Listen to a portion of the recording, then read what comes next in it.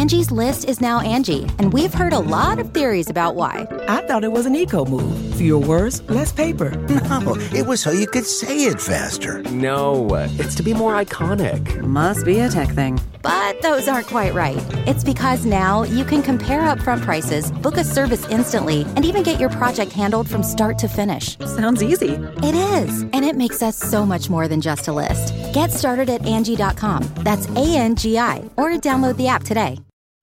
Hi there, it's Julia Louis-Dreyfus. You may know me from my podcast called Wiser Than Me, where I talk to older women and get their wisdom from the front lines of life. I was amazed by how many people told me our show made them look forward to getting older, which is why I'm here to talk about season 2 of the show. Sally Field, Billie Jean King, Beverly Johnson, Ina Garten, Bonnie Raitt, just to name a few. All hail old women. Wiser Than Me season 2 is out now from Lemonada Media. Welcome to the Mystery to Me podcast. I'm Anya Kane. And I'm Kevin Greenlee. And we love movies and television shows with a whiff of mystery. Mystery to Me will feature us riffing on murder mysteries, film noir, cozy detective stories, police procedurals, psychological thrillers, legal dramas, tales of teen sleuths, and more. Once we're done yucking it up about whatever we've just seen, we'll serve up our 5-star final takes on whether it's worth your time. If you're offended by silliness, profanity, political asides, canine-related interruptions, and losers laughing at their own bad jokes, beware. Also note that some of the stories we'll be talking about are pretty dark, and in some cases exceptionally badly written. So content warning for murder, violence, suicide, torture, rape, racism, misogyny, homophobia, transphobia, and bigotry. If there's a movie or show you'd like for us to talk about, email us at mysterytomepodcast@gmail.com. Our show's take on genre is pretty loosey-goosey, so as long as your suggestion has some dash of mystery, we're interested in hearing about it. Spoiler alert, we're going to be discussing the entirety of this show or movie, spoilers and all. So if you want to be surprised, press pause, go watch the thing, then join us for the show. Now that you've heard our spiel, go ahead and polish off those magnifying glasses and slip into your favorite trench coat. Let's get mysterious.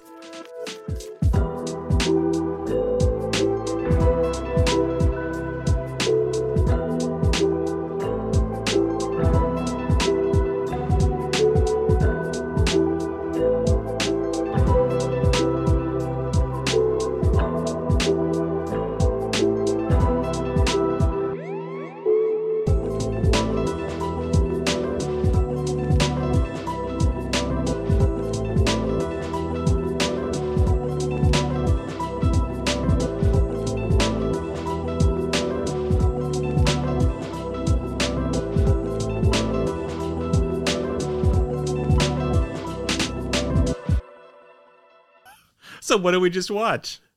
We just watched Woot Woot, Terror by Night, a 1946 entry into the Basil Rathbone and Nigel Bruce Sherlock Holmes series. It's the story of a mysterious murder train of murder and robbery on board a train. And let's dive in. You love the opening credits of these movies. I love them. Okay, so here, I'll paint you a word picture of what these opening credits always look like, or at least all the ones that I've seen. It's all smoky, and then suddenly, boom, you zoom up, and Nigel Bruce and Basil Rathbone are standing there looking mildly surprised. and that's it. And then I guess the rest of it, as they kind of play somber, spooky music, it's basically the shadows, the shadowy silhouettes of, the shadows of Bruce and Rathbone as they're just walking around a city. You see the shadows on the ground, and I was like, that is very good pandemic going on a walk with your friend or life partner vibes. Nice. Bringing it back to the present. And in this case, one thing that jumped out at me about the credits early on is I saw that this film was written by Frank Gruber.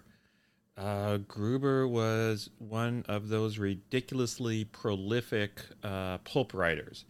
He just churned these pulp stories out one after another. He was capable of writing a couple of novels in a month. I hate him. That's really productive. That's like Taylor Swift level productive. And so that made me think right away that this story, when you read that many stories, you learn something about story construction. You learn something about formula. You learn how to tell a story quickly and efficiently. So I thought this story would probably be pretty well constructed and work to a formula. Might not be a Holmes story, though. It might just be a formula that he plugged Holmes into. Mm-hmm. And in fact, our friend Mr. Gruber at one point published his 11-point formula on how to tell a mystery story. And so I thought before we dive into the details of this particular mystery story, I'd go through this 11-point formula really quickly. And then as we discuss the plot, we can see how well he kept to this formula, or maybe if he strayed from it a little bit. You're talking like you're about to break out like a big chart or like a PowerPoint presentation. I've got a big whiteboard. Yeah. Go ahead, Kevin. Point 1, the hero. The hero must be colorful and unusual in some way. I guess Sherlock Holmes is unusual in that he's, great detective. Point 2, there has to be a theme or some kind of unusual subject matter, such as his example was the story Death in the Main is about fighting cocks. There you go. Get fighting cocks in there. People will be scrambling to see that stuff. Because he says knowledge of a subject outside of the norm is a little bit interesting in a mystery story. I could see that. Point 3, the villain. He says if the hero is a Superman, the villain must be a Superman. He must be even more capable than the hero. Makes sense. Gotta have stakes and kind of keep people guessing about how it's going to go. He says in terms of a background, the story must be played against a colorful or unusual background, perhaps a train. Number 5. Wait, is his example actually train? His example is the story must be played against a colorful background. The streets of a big city are not necessarily colorful. If they're not, make them so. Okay, so he did not give the example of train. I did that just as a bit of a spoiler. This story takes place on a train, the Sherlock Holmes story. Point number 5, murder method. An unusual method of murder should be employed, not just something cliched. Point number 6, there are only 2 reasons for murder, hate and greed, but there are many subdivisions of these, and so the motive should be as unusual as possible. I don't think those are the only reasons. What other reasons are there for murder? I mean, foul? Sex. Well, yeah. Lust, wild desire. Yeah. Uncontrollable passion. You can move on. Do I have to? Yeah. Point number 7, clue. Somewhere in the story, there must be a clue for the alert reader. Point number 8, trick. In the grand finale, when all seems lost, when the hero cannot possibly win out, he must snatch victory from apparent defeat. By doing a card trick. By doing a trick. Turn in a trick, maybe. You're so vulgar. Number 9, action. The story must have pace and movement. It must not consist of talk. Number 10, climax. A grand smashing climax is necessary. Point number 11, emotion. The hero should be personally involved in some manner. He should be doing this over and above the call of duty. Well, I'm going to tell you, that one he definitely did not fulfill in this story, because Holmes seems checked out. One thing he did fulfill was kind of an unusual theme or background, because the picture starts by telling us all about the Star of Rhodesia. But then they go on a train. This does not take place in Rhodesia or wherever. But we get lots of stock footage about Rhodesia and this. No, I mean, not really. We get like 2 seconds of stock, like some colonialist ass stock footage being like the Star of Rhodesia is this famous gem and causes woe to whoever owns it. And you're like, you know what? It probably caused woe to the, nation that you stole it from too. Not so good. No. Blood diamonds, folks. Not good. You're so political. Yeah, so political.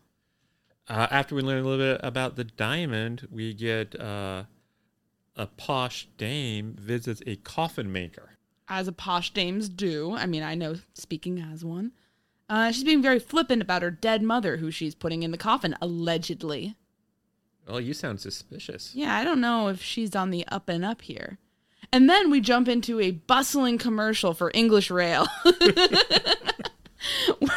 And complete with some random exposition from some guy about why he booked the day car versus a night car for Holmes. They're going to be in the day car because there was no night cars left, but the day car has these amenities, and you're just like, what is...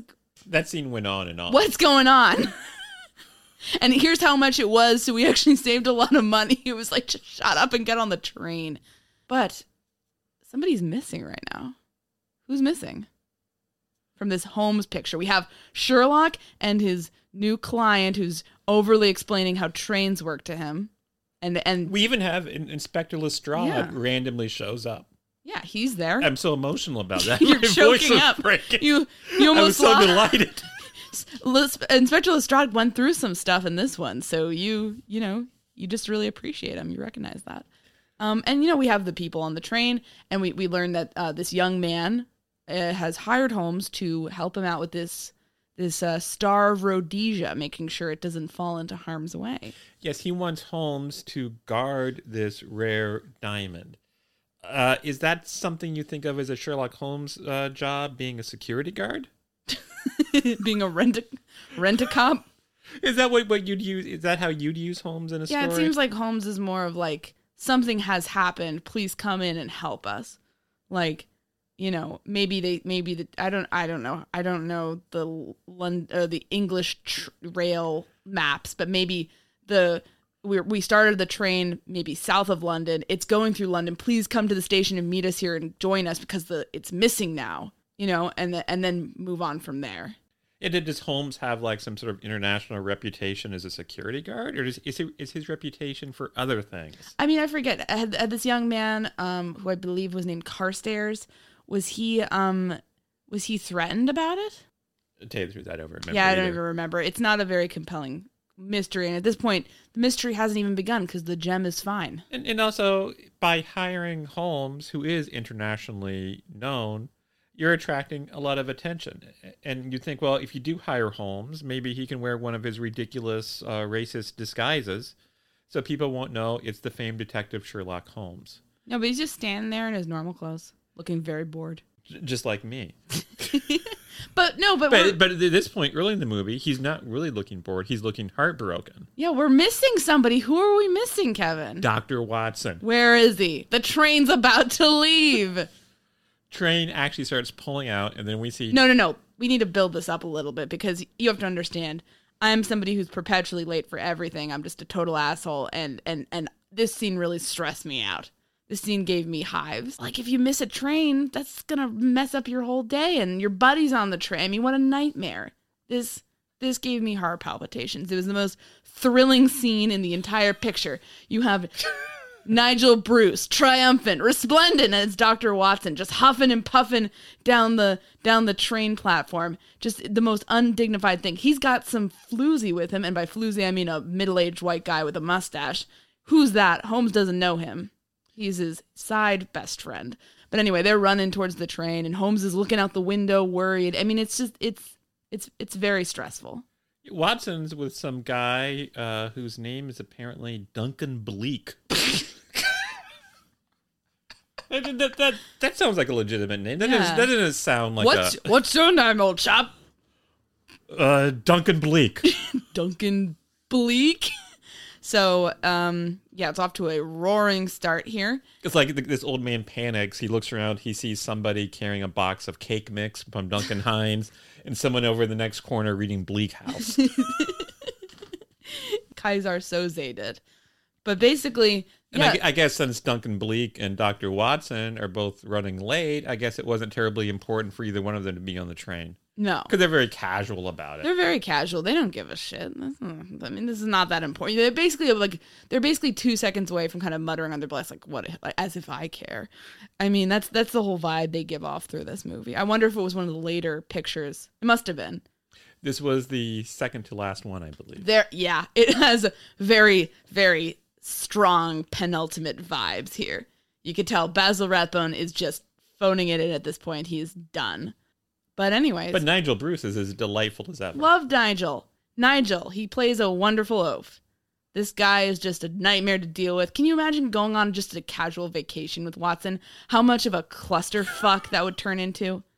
He'd forget his plane ticket. Then he'd get like pulled over by TSA because he didn't know you couldn't bring a gun to the airport. I mean, it would just be a disaster.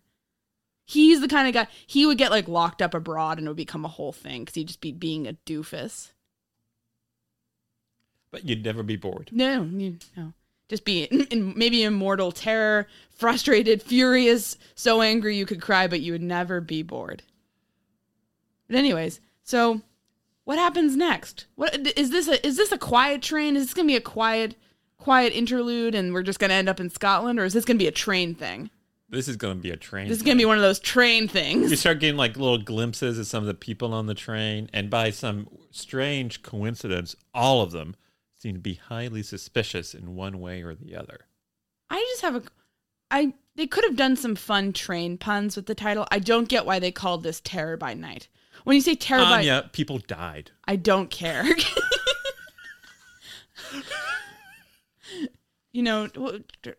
People died. Terror train. Something. Give me something to work with. Terror by rail. Something.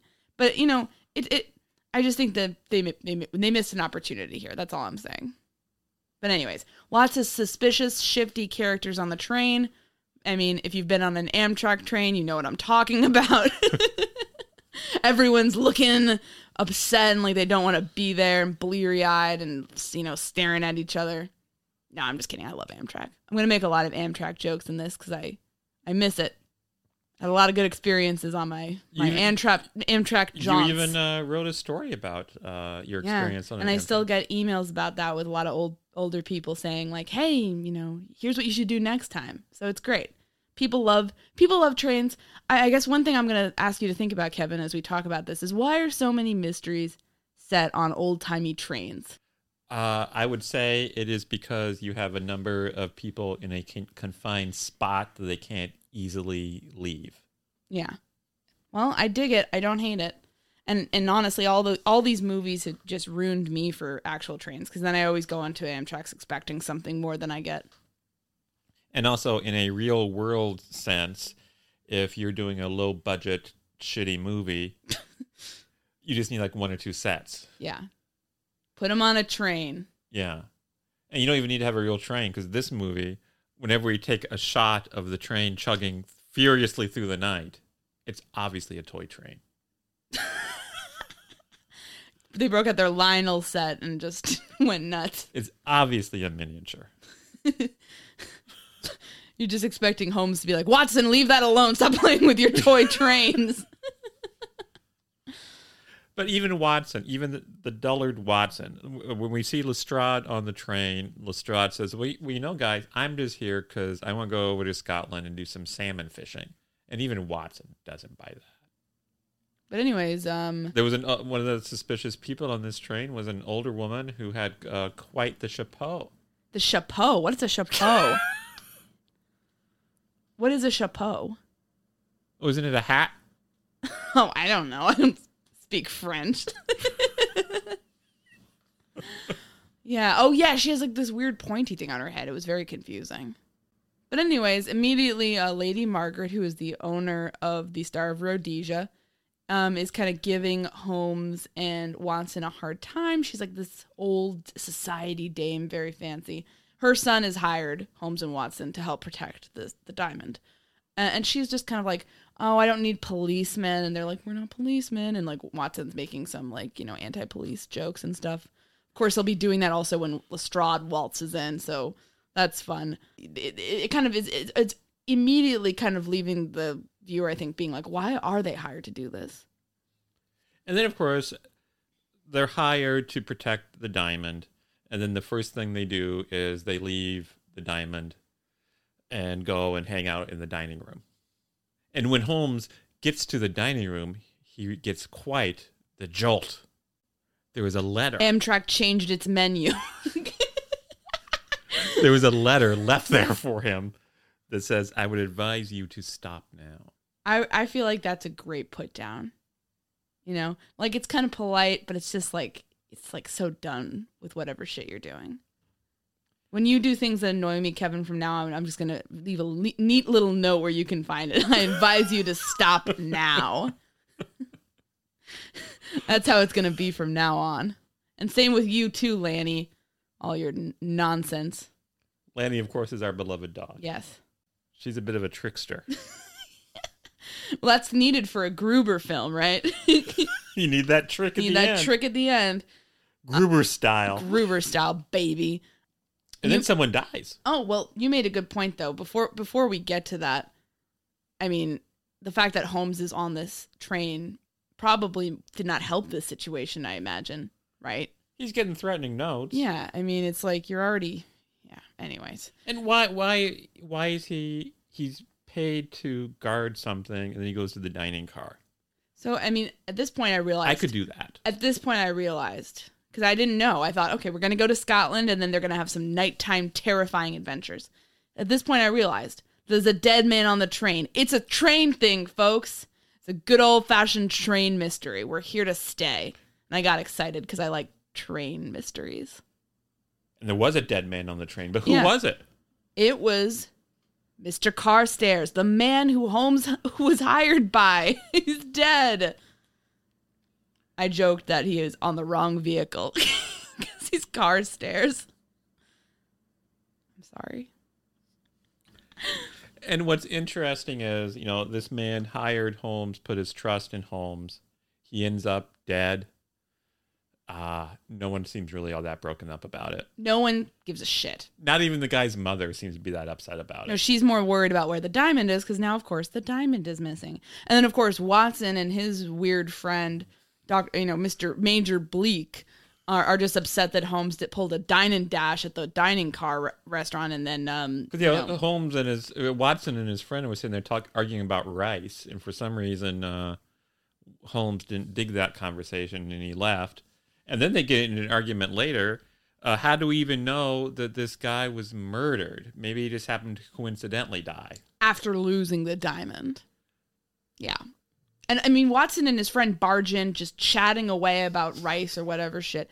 And they don't even notice that this guy is lying there dead. It's pretty horrifying. And I was thinking, I don't know. I don't know if I'm the only one who does this. But you ever think about characters and it's like, this guy died. Like, his life mattered. I mean, he's fictional, but, in the context of the show, he died. And does his mother have any more kids? Does she have a family? Is this it? This is pretty momentous, and everyone just is very much treating it like, oh, whoops. I mean, it's kind of like they all just got told they were, going to run into an hour delay getting to their next stop. Even the man's mother. And it's like, that's not how humans act. If somebody died on a train while you were on it, even if you weren't, didn't know about the situation, you'd be freaked out. You'd be like, geez. There's a murderer on this train with me. Somebody's killing people on the friggin' train. That's not a good train ride. I mean, people are going to... Actually, it's a pretty good train ride. Gives you a story for the rest of your life. You'd love that. No, I would not love to be... You would. No, I would not. I don't want anyone to die just to entertain me. But, you kind of do. No. You're ridiculous. You'd write a story about it for BI. You'd love it. Why don't you come on the train with me, Kevin? We'll see what happens. I'm a millennial who was on a murder train for the first time. Oh, my God. You'd find a way to die a very embarrassing death on a train. You'd stumble into some embarrassing hijinks. But I want to stress that Anya's comments about how the death of this person affected her, that's more grief and more care than anyone in the movie expresses. Including the mother who loses perhaps her only son. That was horrible. No one cares otherwise. And one thing I wondered, I mean, if you were friends in real life with Sherlock Holmes, Kevin, and you were on a train with him, and then somebody died and he said they got murdered, would you be giving him guff about that? I see. Wait, are you sure he was murdered? Maybe it was a coincidence. People die all the time. But I mean, if your friend was Sherlock Holmes, I'd believe him. You'd believe him. You wouldn't be giving him shit. Guy has a pretty good track record. Yeah, I don't know why he didn't just snap there and say, "Do you know who the fuck I am?" just start freaking out. I mean, Watson's basically ditched him to hang out with this whiskey-swilling Major Bleak, and now everyone's saying, I don't know if this guy actually got murdered even though the diamond is missing. I mean, that's really frustrating. You know? This is what he does. He does crimes. He solves crimes. He's the crime guy, and everybody's just kind of shitting on him here, and it's not cool. Watson, though, is full of doubts. He says, well, maybe we should have an autopsy. And I was through some horrible miscommunication. Watson thinks that Holmes wants him to do an autopsy on the train, and would start a heinous, horrible scene in the snack car in front of some kids. What's going on? Nigel Bruce staggers in covered in blood. Oh, sorry, old chap. But isn't it striking how passive and out of it and withdrawn Holmes seems through all of this? Here's how Basil Rathbone's portrayal of Sherlock Holmes struck me in this whole movie. You know when you're in public, and you can't not be in public. You're not anywhere near home. But you start feeling really sick. You either have like a stomach ache or something. Maybe you feel nauseated. Like, and you... like, you can't freak out. Like, if you were at home, you could be, like, rolling on your bed groaning, but you're in public, so you have to kind of, like, be very calm and, like, very together. But, like, if somebody starts engaging with you or talking to you, you're kind of just, oh, yeah, yeah. Like, you're not really, like, in it. That's how he seems in this whole movie. But anyway, I was thinking at this point, the story's not super well executed, but it's kind of inherently interesting. Even if Holmes isn't interested in it, I was a little bit interested in it because there's all these suspicious people on a train. There's this mysterious Major Bleak.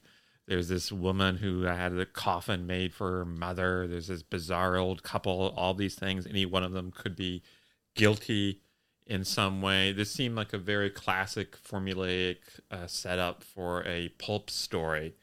So therefore very Gruber-like, but it did not really seem like what I'd expect from a Sherlock Holmes story. I don't think of him as doing like locked room type mysteries like this.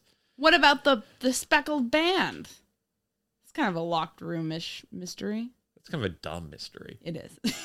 Everybody says that's such a great story, and the spoiler is if a person has been bitten by a snake and has moments to live, and you ask them, what happened? Instead of saying, I was bit by a goddamn fucking snake, they would say, it was the band.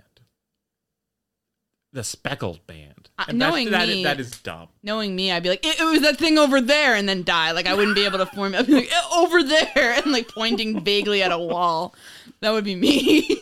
And if it was me, I'd just ask them to repeat the question because I didn't quite understand it. But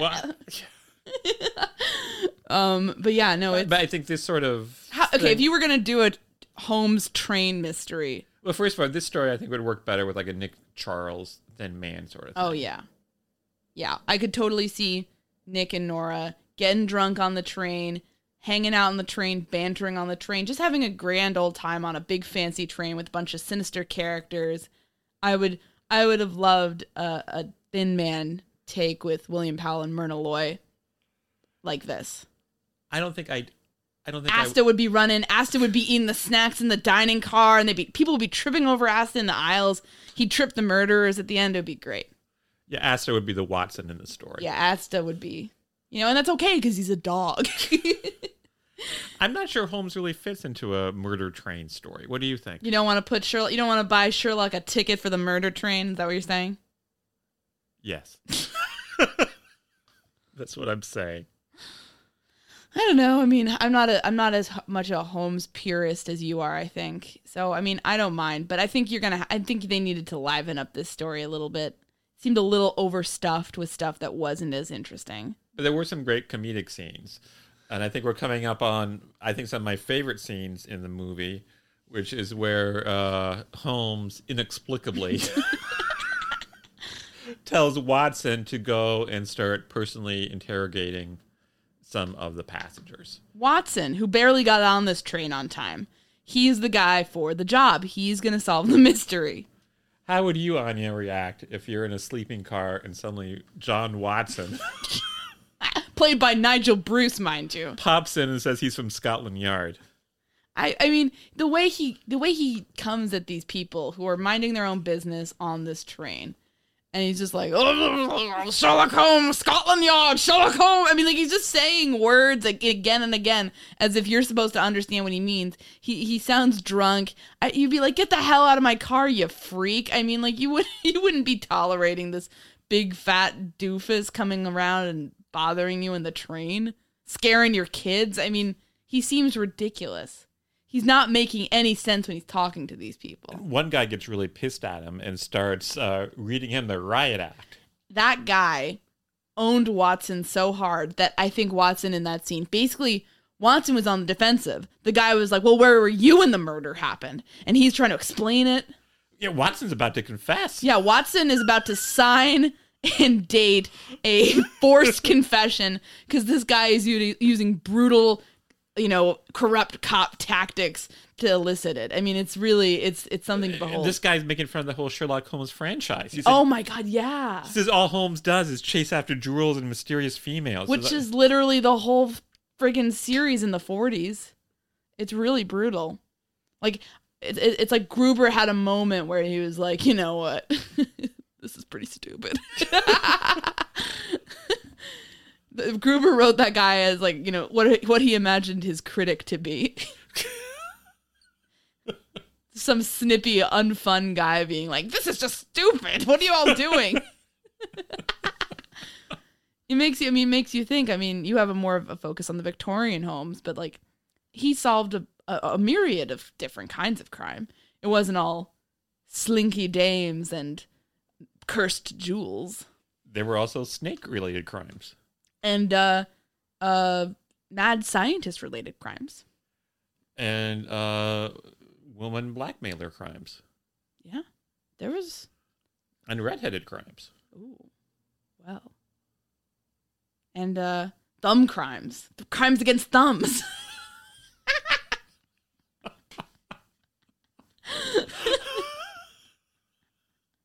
That one freaked me out as a kid. Why? What, losing your thumb into a big dumb machine? That's kind of horrifying. Yeah. I don't like that idea. I like my thumbs. How could I give a thumbs up without them? But anyways, the train ride's getting very silly. They meet Miss Vera, who is the woman who had a coffin with her mother in it, allegedly, put into the train. She's got this like bizarre accent where half the time she sounds American and half the time she sounds kind of low-class British, and then half the time she sounds kind of like posh British. So we don't really know what's going on with her, but she's certainly not to be trusted. But meanwhile, Watson is still interrogating people. I still don't understand why they asked him to do this, unless they just wanted to get him out of the way. So at this point, he goes into a little room or a cabin or whatever you call them, where there's an elderly couple, and they make clear they have something to confess. And Watson freaks the fuck out. They gave off like a real American Gothic energy, didn't they? Yeah. Yeah, they kind of creep me out. So Watson runs to Holmes and Lestrade and says, these old people, they want to confess. And Lestrade says, what? These people are confessing? And you left them unguarded? Watson says, well, don't worry. I told them not to run away. Watson's just rushing this because he wants his defense attorney to be able to throw out the signed confession he gave that mean math professor. He's going to try to get everyone to confess now so it all gets thrown out. So then Lestrade and Holmes go to where this old couple is, and it's painfully obvious that whatever confession they're going to make is not related to the main crime, and that Watson's going to get his allegedly humorous comeuppance. But this scene drags on so long. It's one of those very winking, coy scenes where you're like, I know what's happening. Just end it. Just please. He's already dead. And the little old couple's like smirking and looking very like, I told you, Pa, you shouldn't have done it. Like, oh, God. And so, needless to say, the big confession is that this old couple stole a teapot from a hotel. Sad trombone. That's the tea. Then we go, my thought, though, when I saw them holding the teapot in horror and disgust, was that this would be great if the diamond was in the teapot, and then they came back to these people later on, and then. So you were so bored. You were thinking replotting the movie yourself. Yeah. My mind was at work. This movie's basically just jumping between sort of wacky characters on the train the whole time. And it just feels like Holmes and the audience are sort of along for the ride, wouldn't you say? Along for the train ride, as it were. Yeah, there you go. At one point, Lestrade, he surveys all the mess that Watson's been making of things. And he says it might be a good idea to let the police do their own work. Yes, which I felt that was prescient given the 21st century true crime craze. Lots of people who are pretending to be police or aren't really police and are disgusted to be confused with police. Like lots of very strange police related antics in this film. I noticed that. That is Mr. Gruber liked themes. Maybe that's the theme. Maybe like, what is the nature of law enforcement? Should the state is allowed to commit violence against the citizens? That's legitimate. In the eyes of the law, but like, what does that mean? I think he was getting to some really deep thoughts there. Perhaps we should dig deeper into Mr. Gruber's oeuvre. Mm-hmm. Anyways, at a certain point, a certain deep cut in the Holmes universe is brought up. And what is that? That is Colonel Mr. Embarrassing myself. Colonel Sebastian Moran. How is Mr. Moran brought He might up? be on the train just like everyone else. He rides trains just like us normies. No, he's probably on the train. He's almost as dangerous as Mr. Moriarty. Mr. Moriarty? I'm getting everybody's titles wrong. What the hell? Professor Moriarty. And, he might be... Holmes never saw him. He doesn't know what he looks like, but he's felt his presence before. Maybe he feels it now. Who could this Moran be, though? I think at this point, you had some suspicions. At this point, I knew who it was, and I'm going to spoil it for you. It's obviously Major friggin' Bleak. This guy Bigfoots his way onto the train with Watson, almost makes Watson late, then shows up, oh, yeah, I guess I'll come too. I mean, like, come on. Who wants to go on a train ride randomly? You know what I mean? Like, just totally randomly after getting drinks with their buddy. You want to go home. You don't want to say, oh, let's go on a train ride. That's not like the next step in a pub crawl. And it's not like a train ride to downtown London. It's a train ride to Scotland. Yeah, you're going to have to go to Scotland. You're going to shell out a fortune to stay at a hotel. I mean, come on. And also... But in fairness, if you were out on the town and you run into Nigel Bruce, and Nigel Bruce is going to go on a train, you're going to stick like glue to Nigel Bruce. Because Yeah. You'd go to Scotland with Nigel Bruce. Yeah, I probably would. Hopefully you'd come too. Well, if I didn't, you'd send me a wire. Yeah. You're not invited. We're just you and Nigel. Nigel's the guy I told you not to worry about. On a romantic trip to Scotland. He stole me away. Can you imagine the Nigel Bruce Watson as a romantic figure? What that would be like? You couldn't even be mad about it. You just have to be like, oh, Nigel. Yeah, that somehow fits.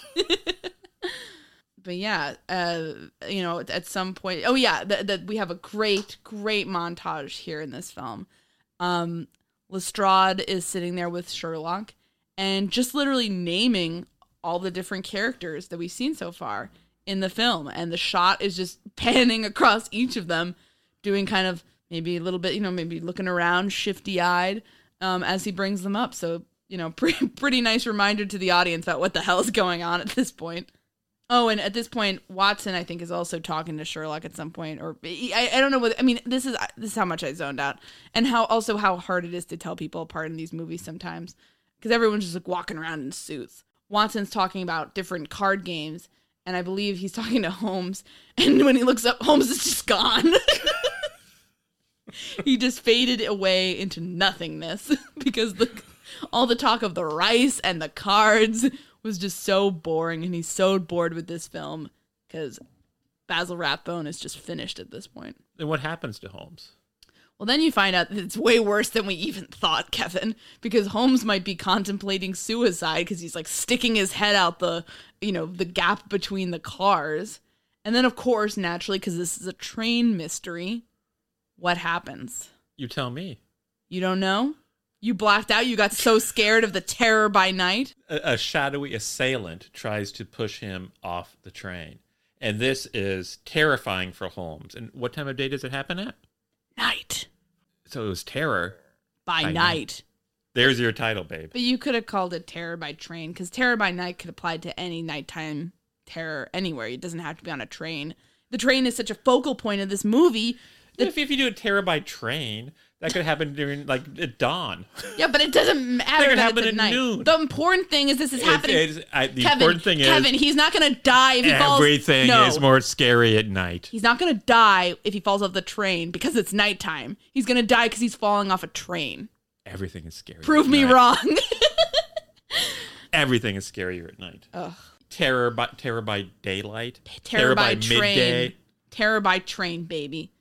I think it would be pretty terrifying to get thrown off a train in the daylight, to be honest. Maybe even more scary than at night. You can see everything that's happening. It never happened because there's so many witnesses. Well, people were doing... Why are there so many train mysteries then? People are dropping dead on trains constantly. It's always a murder. Obviously, it was a huge problem in the 40s if we're to believe films. You went on a train and you were taking your life in your hands. But anyways, so, I mean, can you also imagine how scary that would be if you're like walking through cars and somebody was like throwing you off? Yikes. Another thing to worry about. I like that you wrote down in your notes, why couldn't they have filmed a real train? Is that such an impossible task? The miniature trains used are not convincing in the slightest. You would think that anybody with any resources whatsoever, even if you just own a camera, you can go out to a train track and film a train. Kevin, this is a Sherlock Holmes Basil Rathbone movie. I don't know what you wanted. These people are scraping the bottom of the barrel here in terms of sets and all that stuff. The budget's gone. We don't know where it went. We don't even want to think about it, but it's gone. It's very sad, but true. So Holmes somehow survives. He and Watson go prowling around. They find a trick coffin. That's the trick. Is it? Or is that just a trick to make you think it's the trick? And is there another trick coming up? Gruber style. Yeah, I wasn't. You were like ranting about like 11,000 rules, and I was like, okay, I don't know. I remember trick, and I remember like interesting setting. Oh, but of course, when they're in, looking at this trick coffin. So they found, basically it's a place where the murderer hid in order to get on the train. There's also a suspicious train worker. So it's not just the passengers who are shifty. It's the employees, too. You can't trust anybody on a train. Everybody in this train is suspicious. That's the rule. So then they go and they confront the woman who brought the coffin on board. And she says, oh, yeah, sure. Some guy just came up to me and said, hey, would you take a coffin to Scotland? And I said, why not? He offered her some money, right? He offered her a little bit of money. Would you do it? Take a coffin to Scotland? For a little bit of money? What's there to lose? Would you do it? No. Why not? I don't want to get involved in some stuff. It'd give you a great anecdote. For all I know, there's a bomb in the coffin. Wouldn't you sneak a peek? For all I know, the second you open the coffin, the bomb goes off. I'm too smart for this kind of stuff, Kevin. I would never take a shifty coffin up to friggin' Scotland. I take coffins anywhere. Yeah, you'll just go. You're hauling them in all hours of the day. Our apartment is crammed full of coffins. Yeah. And now you've got me scared to open them.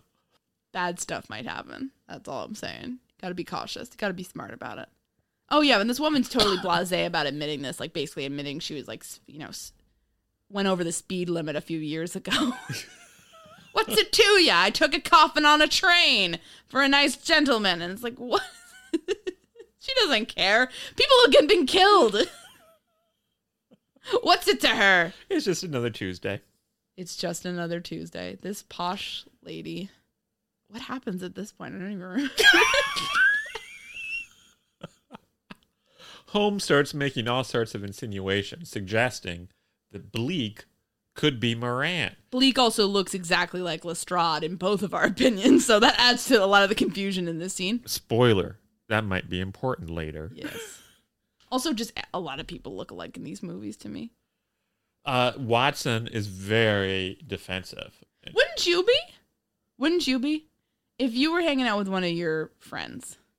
And you started... And I started saying, that's Osama bin Laden. Wouldn't you be like, what the hell? Like... But if your friend is Sherlock Holmes... Maybe you give him the benefit of the doubt. I agree. Yeah. I agree. But I mean, it's an awkward scene. And as for all you know that Holmes is doing some sort of double switch to throw off the real murderer, but he's doing it at the expense of your friendship with this guy, which maybe is the goal. Maybe he's trying to break up because he's jealous. He's breaking up Bleak and Watson because he is jealous. He wants that hot Watson juice all to himself. Never say that again. That's a banned phrase now. But yeah, no. So it's very awkward. Friends fighting friends.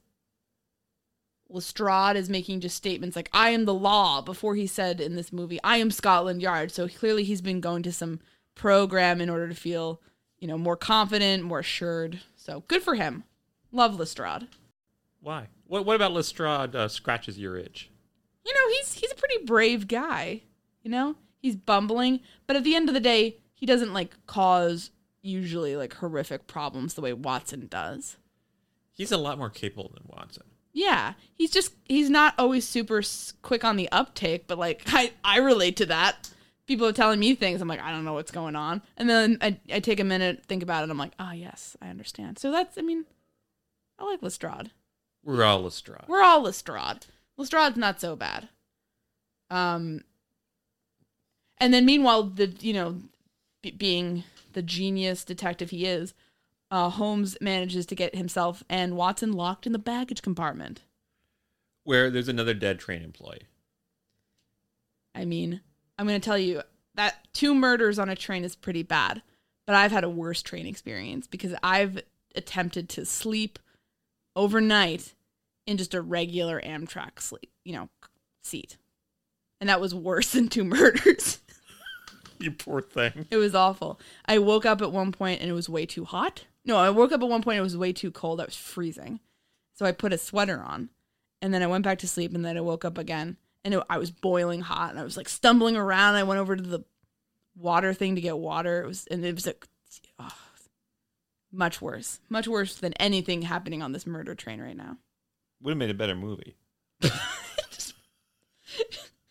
Me stumbling around with my stupid balloon animal that I brought on the train for some reason. Yeah, that would be more like better than this. Maybe.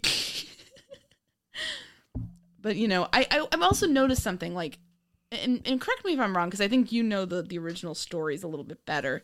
But this train employee dies, gives his life in this mystery because he's guarding the coffin. What?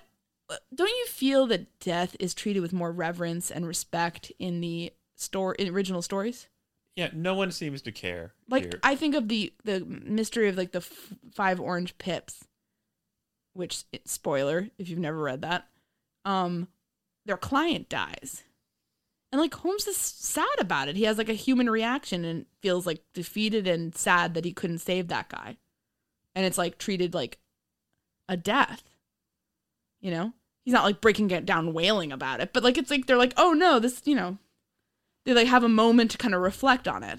And in this, people are dropping like flies, and it's kind of just oh no, No one cares. They don't feel any sense of danger themselves. They don't feel any grief. Not even the man's mother. Oh, in the case of the client in this movie, yeah. But yeah. Anyways, just something I noticed comparing, the books to these movies. And then we meet the person who was hiding in the coffin. Yes, he's a spooky guy. I found out some information about him. He was apparently a Shakespearean actor who became famous for doing a lot of horror movies. Yeah, I'm not kidding. His name is Skelton Nags. Really? I'm not making this up. You're looking at me like I'm making it up. Unless his name is Skelton Barnaby Knaggs. This guy sounds like Froggy in the Our Gang comedies. And you tell me he's a Shakespearean actor named Skelton Barnaby Knaggs. Yes. He was in House of Dracula. He was in The Ghost Ship. And Fritz Lang's period adventure, Moonfleet. He died of liver cirrhosis because he was an alcoholic in 1955. So he had a tragic life. But yeah, he was in a lot of horror movies. He was in Dick Tracy. He was in the Dick Tracy films. Oh, the ones with Ralph Bird? I don't know. I'm sorry.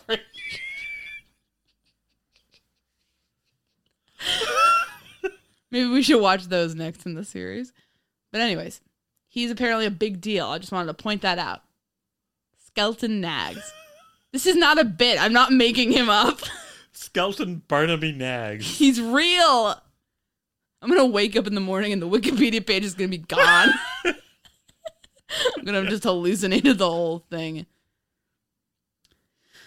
But anyway, his voice is really creepy. It's kind of like childish, almost feminine. And he's like walking around. He's got a pockmarked face. I described him as a haunted child. Very ominous. Very odd looking. Not really used to any really intimidating effect, if I'm being honest. He, I guess, knocks out another train employee. And then there's this odd scene where I believe he's like strangling a train employee. And I think it's meant to be chilling as the camera pans down to their feet. And it looks like they're just kind of dancing. Time for the foxtrot. And then he walks away from this, and you see him kind of running his hands up and down his own legs like he's brushing lint off his pants. So this is not very riveting stuff. I mean, that's what I do when I strangle people. Just got to make sure you're looking good. You've made a slip. Oh, no! My scheme. But Skelton Barnaby Knaggs is not even in the picture for that long. Like maybe, 3 minutes? I don't really know why they had him in here. So he strangles a guy. But then they're careful to say that, don't worry, that other, just in case you think we hate train employees, I just knocked that one out. Okay, so he knocks out a train employee. They go out of the way to be like, that guy's not dead. He's coming back. He's all right. He then goes and he interacts with Colonel Moran, who is indeed our friend Bleak. And then Bleak takes Mr. Knaggs to Lestrade, and Knaggs knocks out Lestrade as well, and then Moran shoots and kills Knaggs. Not with a gun, though. What does he kill him with? Some kind of air gun thing? Yeah, that shoots little poison darts. That's how Carstairs and the dead train employee were also murdered. So Knaggs is in this picture, 3 minutes? 3 minutes, but it's a memorable 3 minutes because he looks so weird. Also, what was that? We were talking about your list of infinite bullet points that you read in the beginning. Did that have something about how the method of death has to be kind of kooky and crazy? Yeah. Yeah, so there you go. They did it. Gruber. I mean, it makes sense if you're shooting a gun on a train, everyone's going to hear it, right? And speaking of whether or not people would hear it, Moran points this weapon at Knaggs, and Knaggs says, "Oh, please don't shoot me." And he yells this and he screams this, and you see the woman next door hearing it. And so people do hear this. It just doesn't seem to make any difference. The woman next door hears it, is she's just kind of lounging on her couch. She thinks, yeah. That's it. It's like a stereotype about New Yorkers. Yeah. But I mean, I don't know. If you were on a train, like a fancy train, you're in a sleeper car, and you hear, "Oh, don't shoot!" Or what are you gonna do? Are you gonna rush the train? Are you gonna rush down and solve the situation? Or are you gonna hide? Would just say, "Hey, porter." No. Then you're just sending the porter to his death. I have a complaint about my Amtrak experience. Somebody's getting shot with a blowgun in the next room. I would hide, I think. Because, I don't know, what if it's a crazy guy who's just shooting everyone with blow darts? That'd be a hell of an anecdote. I'm a millennial who got shot with a poison blow dart on an Amtrak for the first time. Ask me anything. So then, all of a sudden, we've apparently crossed over into Scotland, and a guy named Inspector MacDonald comes on the train. He says, "You're in Scotland. Now I'm in charge." He's the new Inspector Lestrade in town. And, I mean, I guess my question, you're a lawyer, Kevin.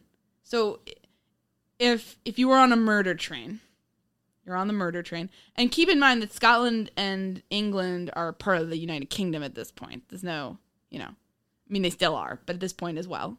Let me go ahead and give you the answer. Okay. I don't know. You don't know? I don't know. Wow, that's real helpful. I don't know. I've never studied Scottish law. We'd be on the train. We'd be on the train, and I'd be asking you, what's going to happen? Are they going to have to give over Moran to the Scottish cops? I don't know. And you'd be Scottish like, I law. don't know. And I'd be like, dear, you need to go help sort this whole thing out. I don't know Scottish law. I didn't. Am I wearing a kilt over here? Oh, and then suddenly someone pulls on the emergency brake. And as a kid, I always thought emergency brakes on a train were going to be a huge part of my life. Were these things real? Why did you think that? They looked really cool. And in old What? movies, people are always pulling on the emergency brake. And do they really have these things on a train where any bozo could just pull on the emergency brake and throw the entire train into chaos? Does that make sense? I've definitely seen stuff that, like, I have no idea the answer to this, to be clear. But, like, I almost feel like I've seen, like, signage saying, like, pull in case of emergency. But I don't know if that would just, like, alert the conductor or something, or if that would actually... I have to doubt that would be available to anybody but train employees, because if that was available to anybody but train employees, why haven't there been a bunch of cases of disasters caused by people doing that for fun? Yeah, because it would be kind of fun. Sicko. You don't deserve to be on the murder train. So there's like a fight scene. Oh yeah, it's a very undignified aisle roller, basically, where you have a bunch of guys in suits sprawling around, punching each other in the aisle of this train. After I guess they've revealed Moran is indeed Major Bleak, and everyone's fussing around, and it just looks ridiculous. So then the Scottish police, the train is stopped because of this emergency brake incident, and so the Scottish police haul Moran / Bleak off the train. How embarrassing would it be if in real life you got hauled off a train like that and everyone saw you? Because everyone would be looking out the window. Why did we stop? What's going on? Why are there cop cars out there? Oh my God, look at that guy getting hauled off the train. Wonder what he did. Humiliating. Probably pulled the emergency brake because he had a childhood fantasy about doing that. And you would be screwed because you wouldn't know anything about Scottish law. You wouldn't know how to navigate the system, Kevin. But then wait. We see Lestrade on the floor of the train, but he has handcuffs on. And why? He's not Lestrade at all. He's Bleak. It's a bleak scene. And basically, well, I mean, what happened? How did this happen? Was this a mistake on the great Sherlock Holmes's part? Holmes figured out that the Scottish police officers were not really police officers at all. They were henchmen of Moran's, who Moran had arranged to come and fake arrest him. And so in order to foil this plan, it was decided that they would fake arrest Lestrade instead.